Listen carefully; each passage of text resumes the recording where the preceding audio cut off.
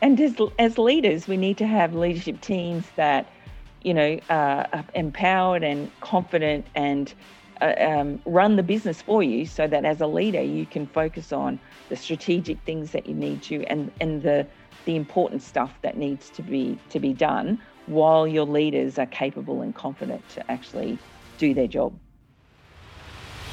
Helping CEOs and business leaders discover the energy to perform exceptional brilliance and positively impact the lives of those around them.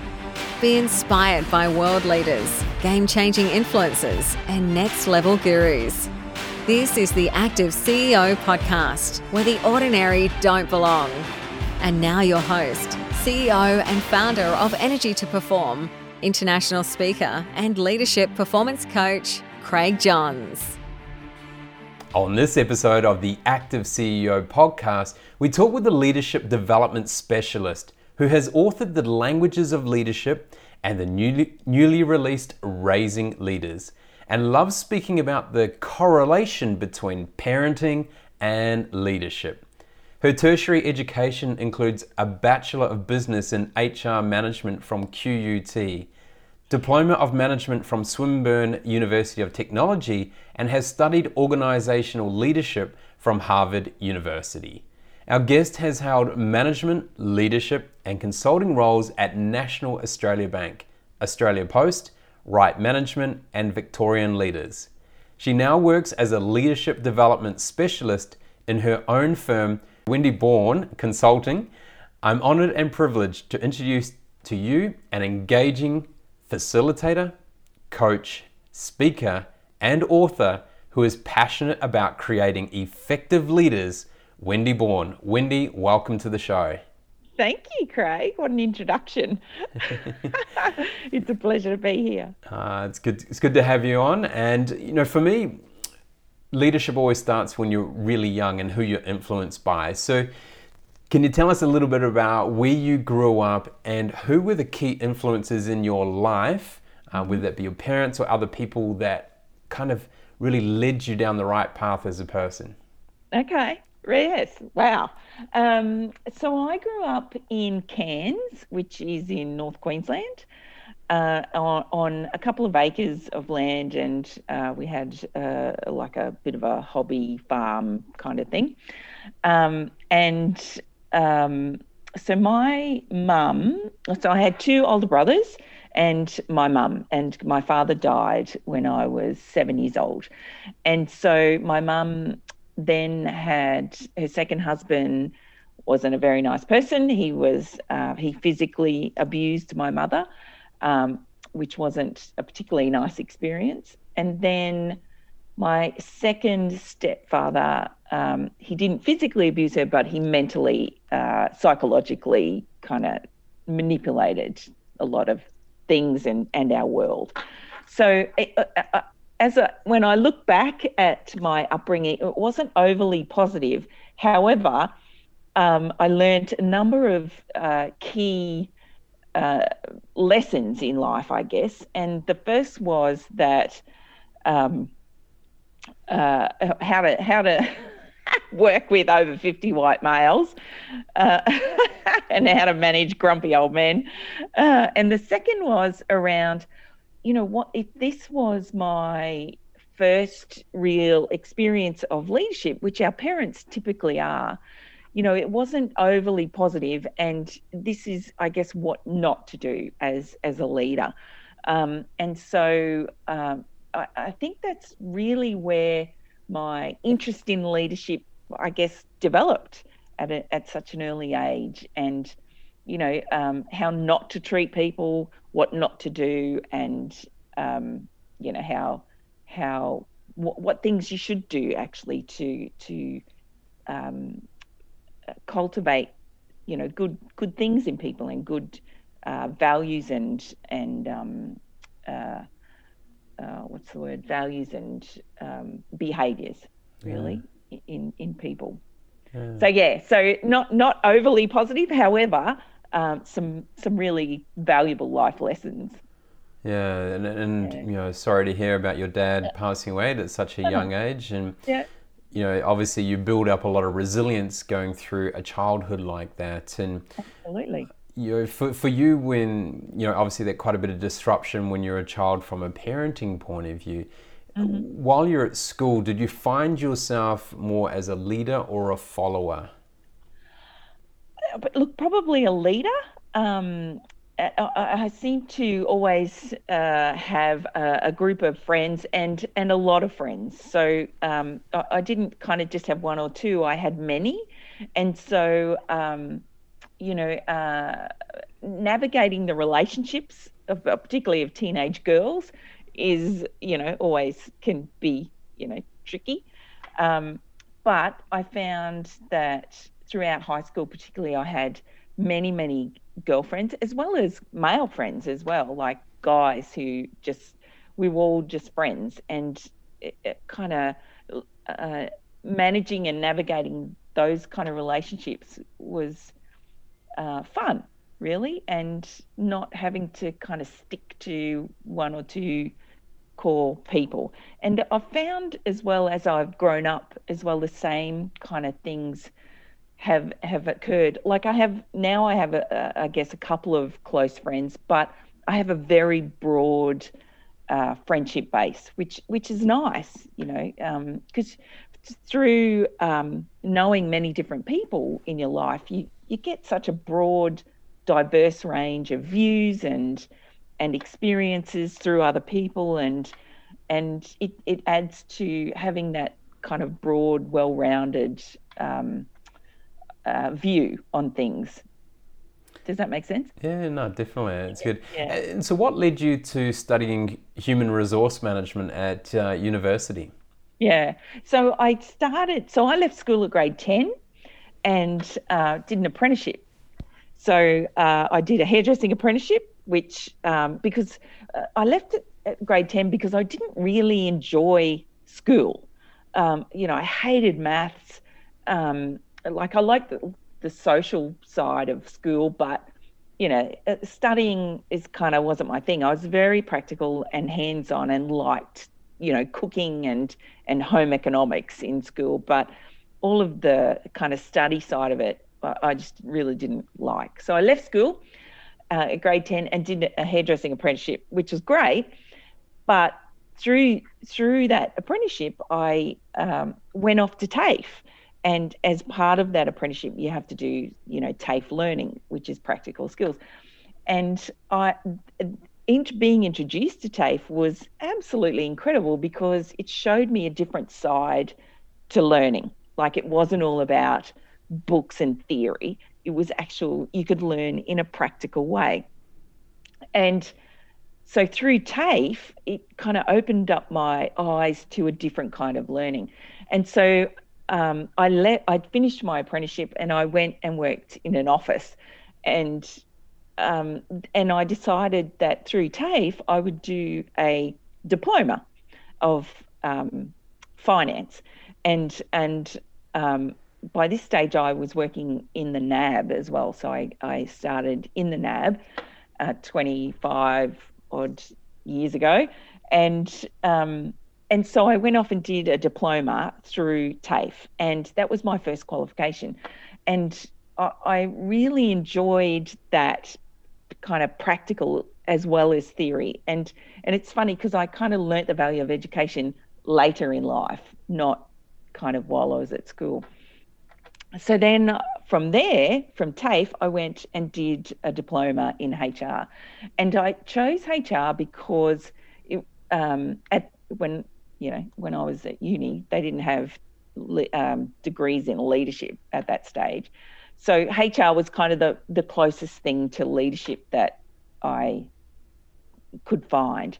And it's about human behavior and human stuff. And I've always been kind of fascinated by how people behave, particularly in things like we're experiencing now.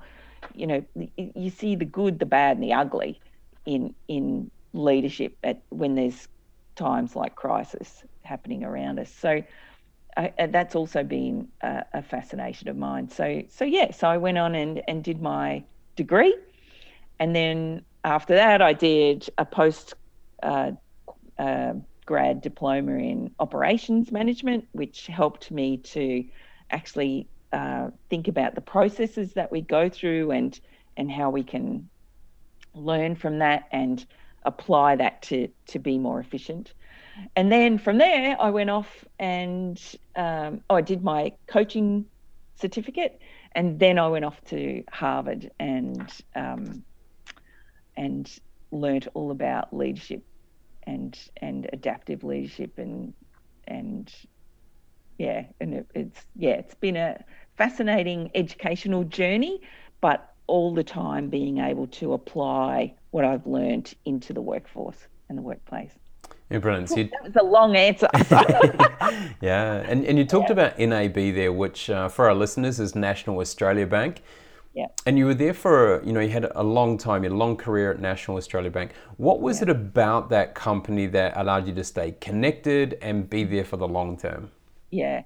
So it was a fascinating place to work because you would go to different areas as you did different jobs, and culture, it was like cultures within a culture.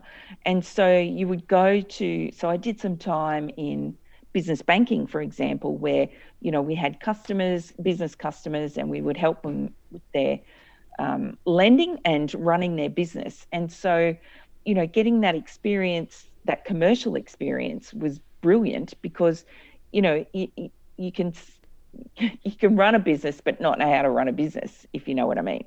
And so being able to help people directly with their lending and running their business on a day-to-day basis as well as a strategic basis was really valuable experience.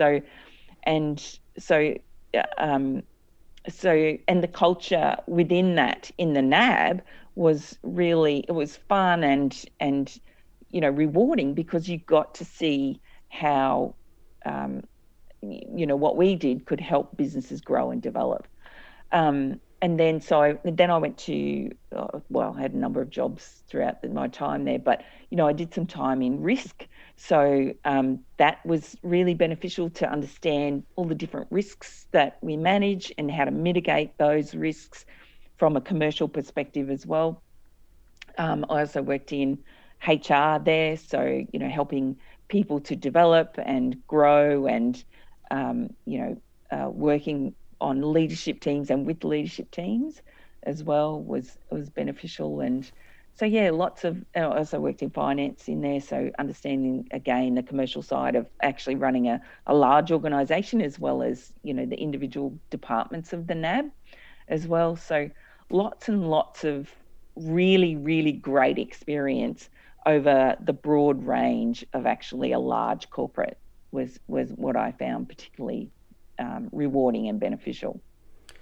And so from a leadership point of view, being in there for such a long time, I'm sure you got to see some different leadership styles. And what was kind of the biggest leadership lesson you learned from working in NAB and in your early career?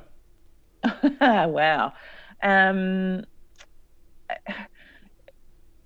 It was interesting because sadly, I guess the main things that stop people from being great leaders are things like, ego getting in the road and, self-interest, which is ego, being, feeling as though they have no control, not being courageous in their actions, not being vulnerable as well. So there's many different aspects that stop people from actually leading. Yet the one thing that kind of stood out for me and was probably the basis for the foundation for my first book, which is The Languages of Leadership, is that, you as leaders, we have three things that are all within our control that once we're able to harness those, we become more effective in the job that we do. And that's our actions, our words, and our behaviours. And that's really the only thing that we can control, but it's the most powerful thing that we have at our disposal. And so once we actually learn that our words, actions, and behaviours need to be aligned and consistent, and they can influence those around us, we become more influential and powerful in just in that. Yeah. So what was the transition or the catalyst for you to shift into coaching leaders? Well, I think throughout my career, I've always worked with leaders and leadership teams, either on them or with them. And so I guess informally or indirectly, I've been helping leaders to be better leaders for many, many years. And so to me, it was just such a natural transition after I left there to actually continue that work. And, it's always amazed me how we make leadership so complex. And, over the years, people want to be leaders. And I've often heard leaders say about other people, if only they showed leadership, but nobody's able to actually clearly articulate what it is, what are the actions, the words, and the behaviors that people need to do to show great leadership. And, research shows that, when we're in a situation that requires us to be leaders, 72% of us will do nothing. And so how do I help people to be part of that, 30% that actually does? And what are the things that they need to say, do, and how do they need to behave to be able to feel comfortable to actually step into that leadership when they need to? And so yeah, it was kind of a natural transition for me to actually just keep doing what I've been doing all along, really. And so talking around, leadership there, and you're speaking around that people find it difficult to define. How would you define leadership? Well, it's about, it's such a broad topic. But to me, it's about being courageous, stepping into what you need to when you need to. It's about building trust with people, being trusted as well as trusting your people. It's about being vulnerable when you need to. And it's about being strong as well, making the tough calls and the tough decisions when you need to. It's also about what I call engineering. So it's about using your environment and what's around you to get the most out of the situation or your people. And it's also about abdicating, but in a constructive and positive way. So by that, I mean stepping back to enable your people to step forward when and giving them opportunities to step into their own roles and to, lead when they need to. So yes, those 6 core components are what I define as great leadership. I like that. Stepping back, I always say that I need to make myself redundant every 3 months in roles. So the goal is to create new leaders all the time so they can take over new sections, develop something, build it out and make sure empower people to take hold of them. Absolutely. And as leaders, we need to have leadership teams that, are empowered and confident and run the business for you, so that as a leader you can focus on the strategic things that you need to and the important stuff that needs to be done while your leaders are capable and confident to actually do their job. Brilliant. Yeah. So in 2019 you authored the book Languages of Leadership. Yep. Tell us, what is the book all about and what are the languages that we need to be aware of? Yeah, so that the languages are courage and strength, trust and vulnerability, and engineering and abdication. So everything that I've just kind of covered is what I feel that leadership is all about. So yeah,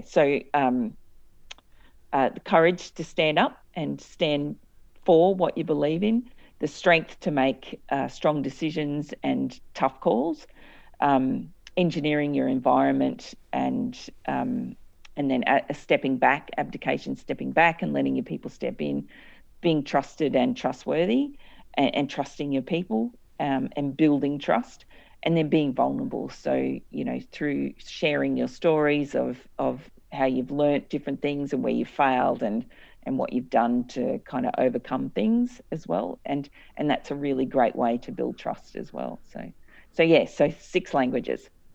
Yeah, very good. And when it comes to trust, obviously trust is is one big word that pops up all the time. They're either losing trust or they're gaining trust, or still trying to figure it out. So what are some real key tips for leaders around in building trust in a team or culture environment? Mm-hmm. Yeah.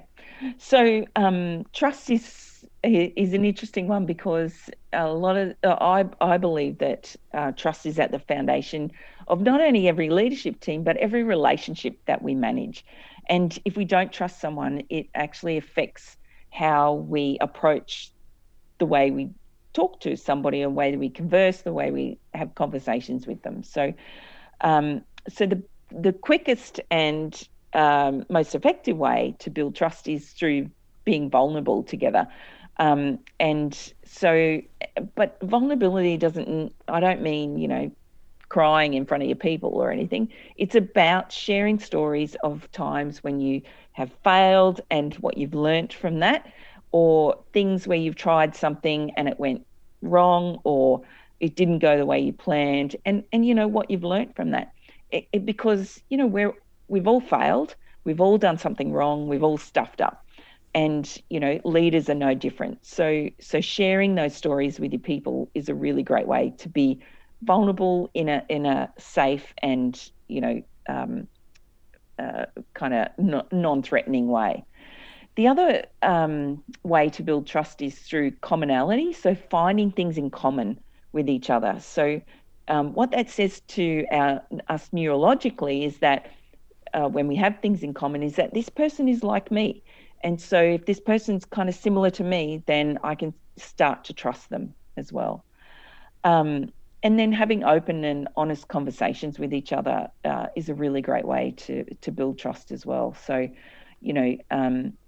having difficult conversations when you need to, giving open and honest feedback in an empathetic and caring way helps to build trust with people as well. So yeah, that's what I'd be doing. How does a leader know when they have got the trust of their employees? What are the signs that we can normally see? Because I think that's really important, because you need to build that trust first before you can then feel confident to empower people to do take over things that you could do and empower them. Yeah, I agree. And trust is a funny thing. It's it takes time to build up, and it's not an event. It's actually almost a process. You need to work on it constantly, but it can be gone in a heartbeat. And ways that you can kind of identify if your people do trust you is if they feel confident enough to come to you and share things with you, tell you about their personal lives, confide in you, or even voice their opinion particularly if it doesn't agree with your view, but they trust you enough to be able to share their views openly with you. Yeah. And obviously, over the 2020 has been one of those amazing years where leaders shine, and you can always tell the true character of someone, not on a normal day to day, but when things are going really well or when things are really challenging and difficult. So for you, who is a leader that's really stood out around the world, and why in 2020? So, my default is Jacinda Ardern, because she just seems to manage crises with aplomb and dignity and respect. And, the way she handled the terrorist attack last year in New Zealand was just with incredible self-respect and respect for others and dignity, and she was just amazing. And then again, she's not afraid to be vulnerable. She's not afraid for people to see how human she is. And, during the crisis, the COVID crisis, she had Facebook Live events where she would, turn up in her tracky dacks and, a messy T-shirt because she's just finished feeding her daughter.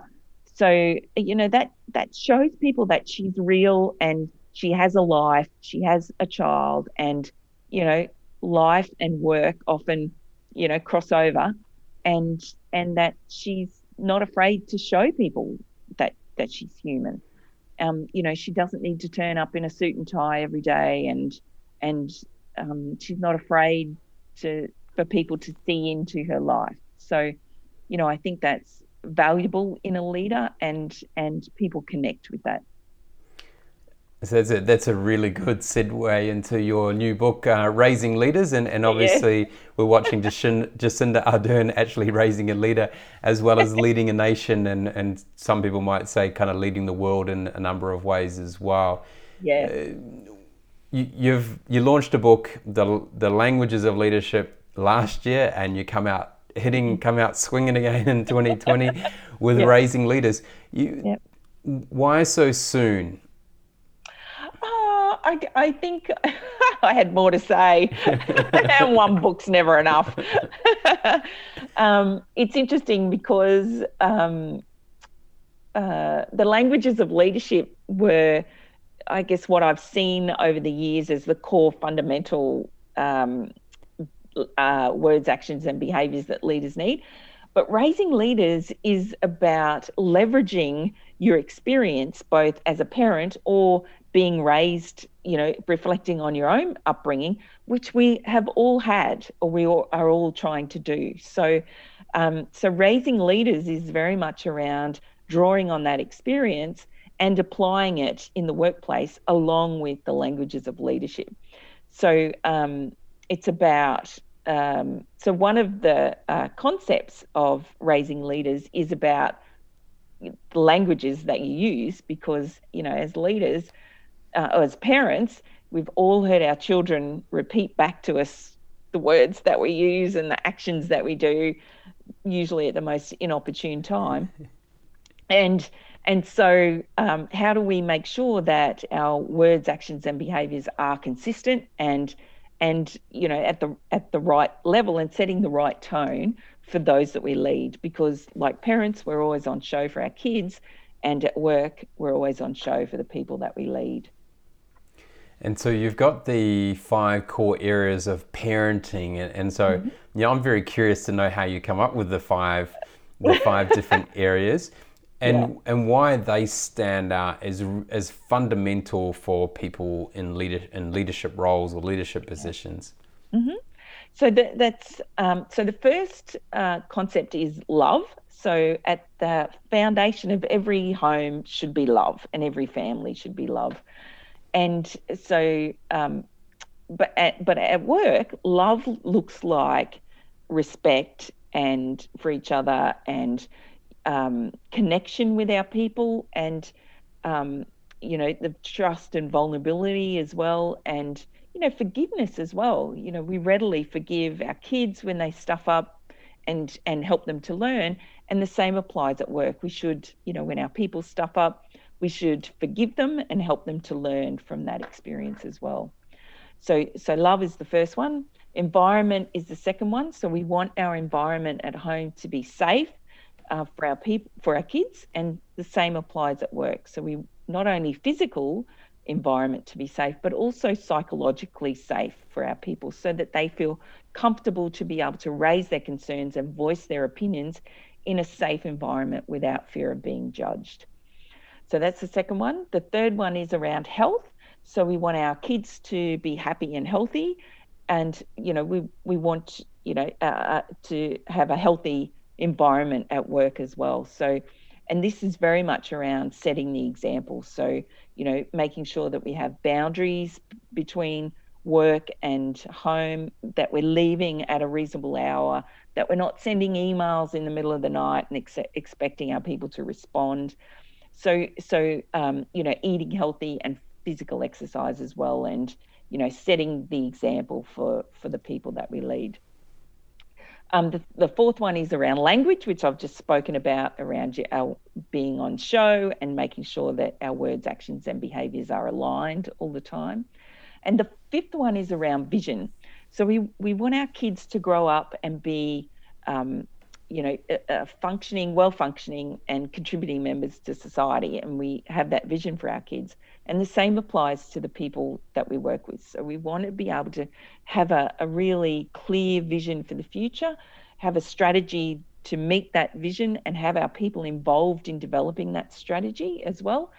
And having a clear purpose so that, our people understand why they do the work that they do and how that contributes to the strategy and the vision. Excellent. So we've got those, the 5 areas there. So we've got love, environment, health, language, and vision. Which one is the most challenging for leaders to embed into their teams? Look, I think the love is difficult because people, particularly in Australia, we're not meant to be vulnerable, or, it's hard. It's hard to be vulnerable with our people, and,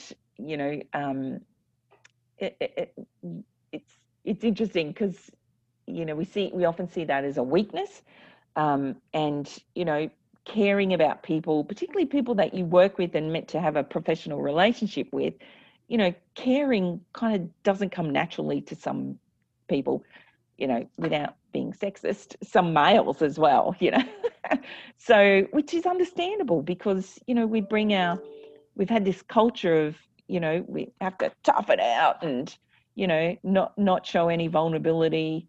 And so, so it is hard for people.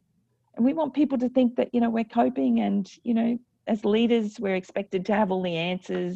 So with 2020, what do you feel are the greatest challenges for leaders this year? What are the things that you're seeing that are challenging?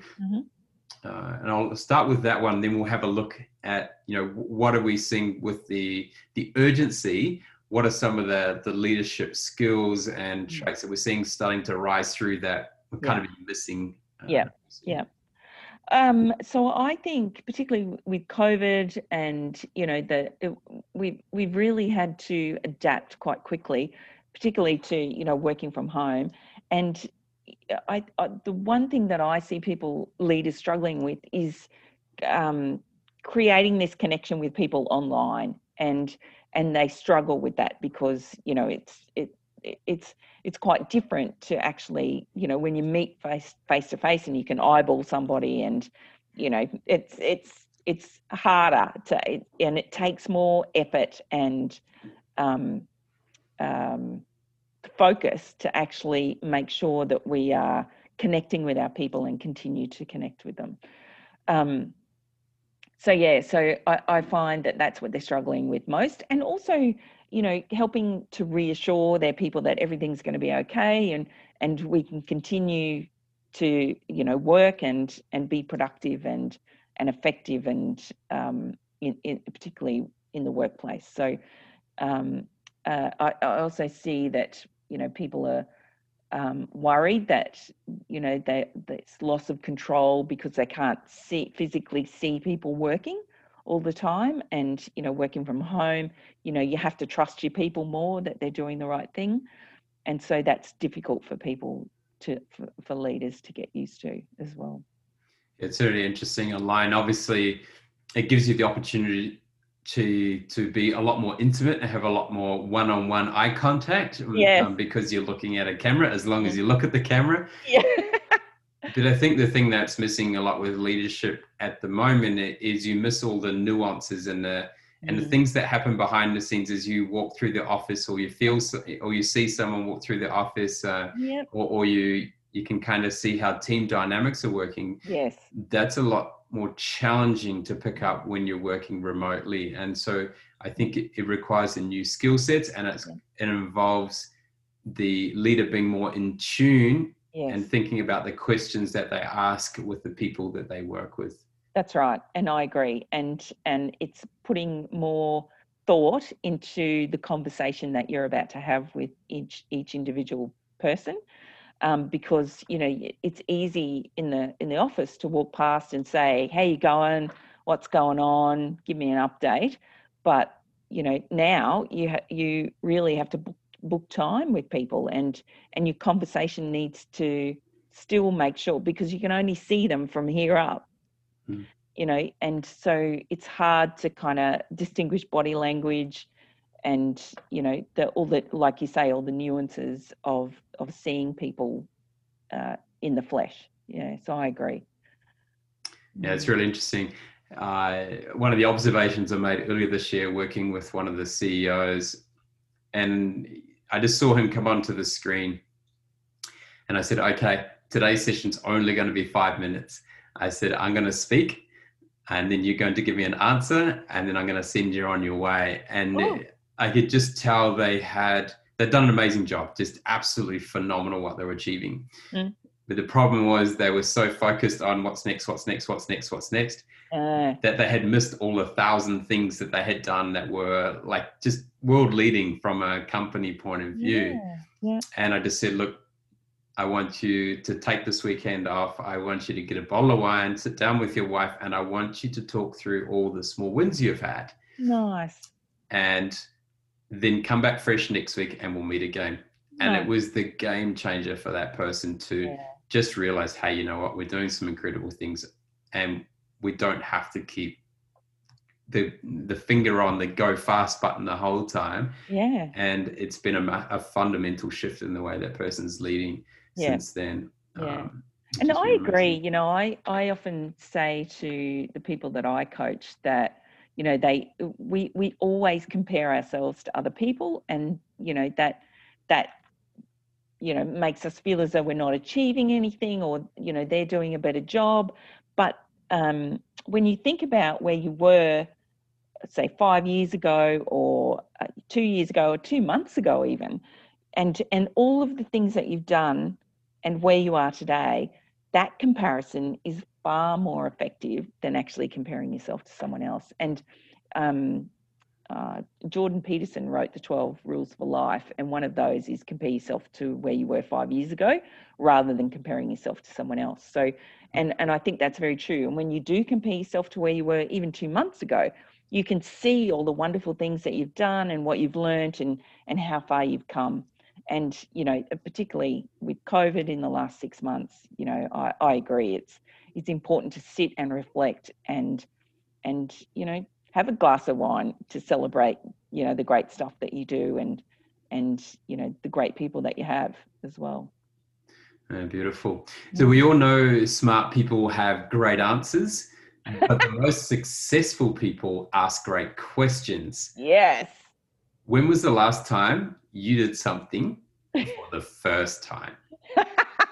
I played a video game with my kids, because my kids are obsessed with playing video games, and my daughter in particular with Fortnite. And so I said, okay, show me how to play it and let me play a game. And oh my goodness, I have never been eliminated from, I reckon I was the first one killed in the game.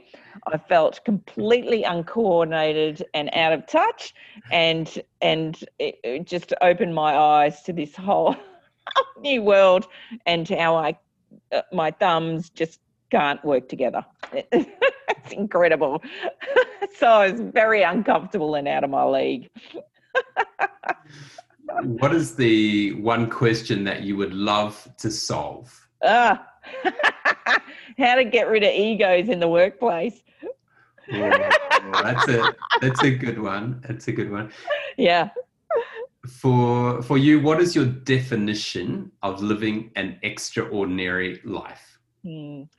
It's being courageous every day. It's sharing love every day. It's being grateful every day, and it's absolutely laughing every day. So that's my idea of living a really great life. Yeah, we forget to laugh sometimes, and we get too serious. I think that's a really good one. Absolutely. Wendy, you've shared some great tips and ideas, and I'm sure a lot of people listening would like to learn more about your book, Raising Leaders, and the things that you do. How can people learn more about what you do, and maybe where can they find the book? Yeah, so my website is wendybourne.com.au, and my email address is wendy@wendybourne.com.au, and I'm always love to talk to people and learn more about them and hear their stories. So, I welcome anybody getting in contact with me. You can buy my book through Amazon and Booktopia and Dymocks, so any online bookstore. So if you're interested in talking to me, just would love to hear from you, and please feel free to reach out. Wendy, it's been an absolute pleasure speaking with you today. I just want to acknowledge you first for sharing your vulnerability around your childhood early on. Thank you. And not using that as a place to dwell, but to learn and use that as an opportunity for your life. And you can really feel when you speak that the lessons that you've learned, not only in your childhood, but also throughout your entire life, you've been able to really draw out the essence of that, of what really makes a true leader. Yeah. And so just thank you for sharing your insights around the languages of leadership and also raising leaders, which I'm really excited to delve into and read about, and I'm sure many other people will as well, especially during this time where we are being challenged. Leaders are learning more about themselves, and it's a great opportune time for people to really grow and develop and take their leadership to the next level. So Wendy, thank you very much for your time today.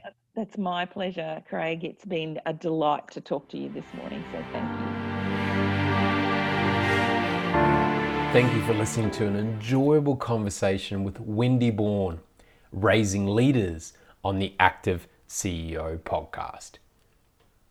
Atomic pressure is all about managing minute pressure for high performance and preventing the extreme pressure moments in life. How often have you created a mountain out of a molehill? I'm going to share with you quickly 5 principles of atomic pressure. Number 1, release the pressure valve. When pressure keeps building and accumulating, we need to have a strategy to be able to blow off some pressure or blow off the steam from that pressure.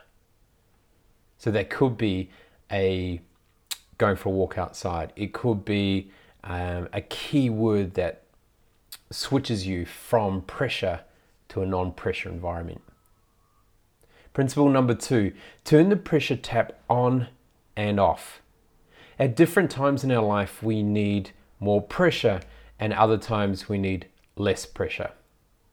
And we can be really effective with the people that we lead if we know when to turn it on and off, because they thrive in different situations, or it challenges them to feel a bit uncomfortable and grow.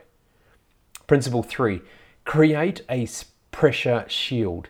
Now, when the pressure gets so high from external, we need to have some sort of shield that allows us to stay focused on our intention rather than getting distracted.